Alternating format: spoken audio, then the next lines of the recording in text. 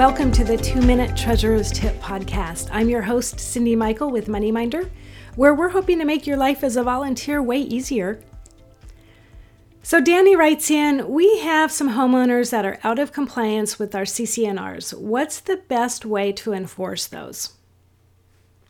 Well, there's a number of steps that you can take, Danny, in order to encourage compliance with your HOAs.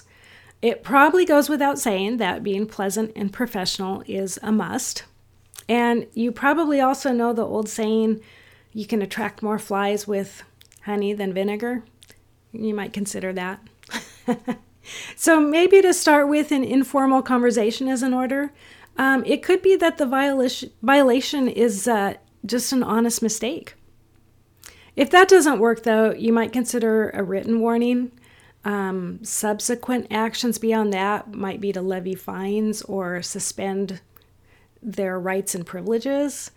You might place a lien on the property, and worst case, I hope you never have to do this, but you might have to take the matter to court. So also make sure that you're fairly enforcing the rules. So you have to treat everybody equally, and your rules have to comply with state and local laws and ordinances. So the authority that an HOA has limits for sure, so know those before taking action. That's it for today. Be sure to click the subscribe button to get new episodes automatically, and if you have a question, email me at info@moneyminder.com so I can address it later.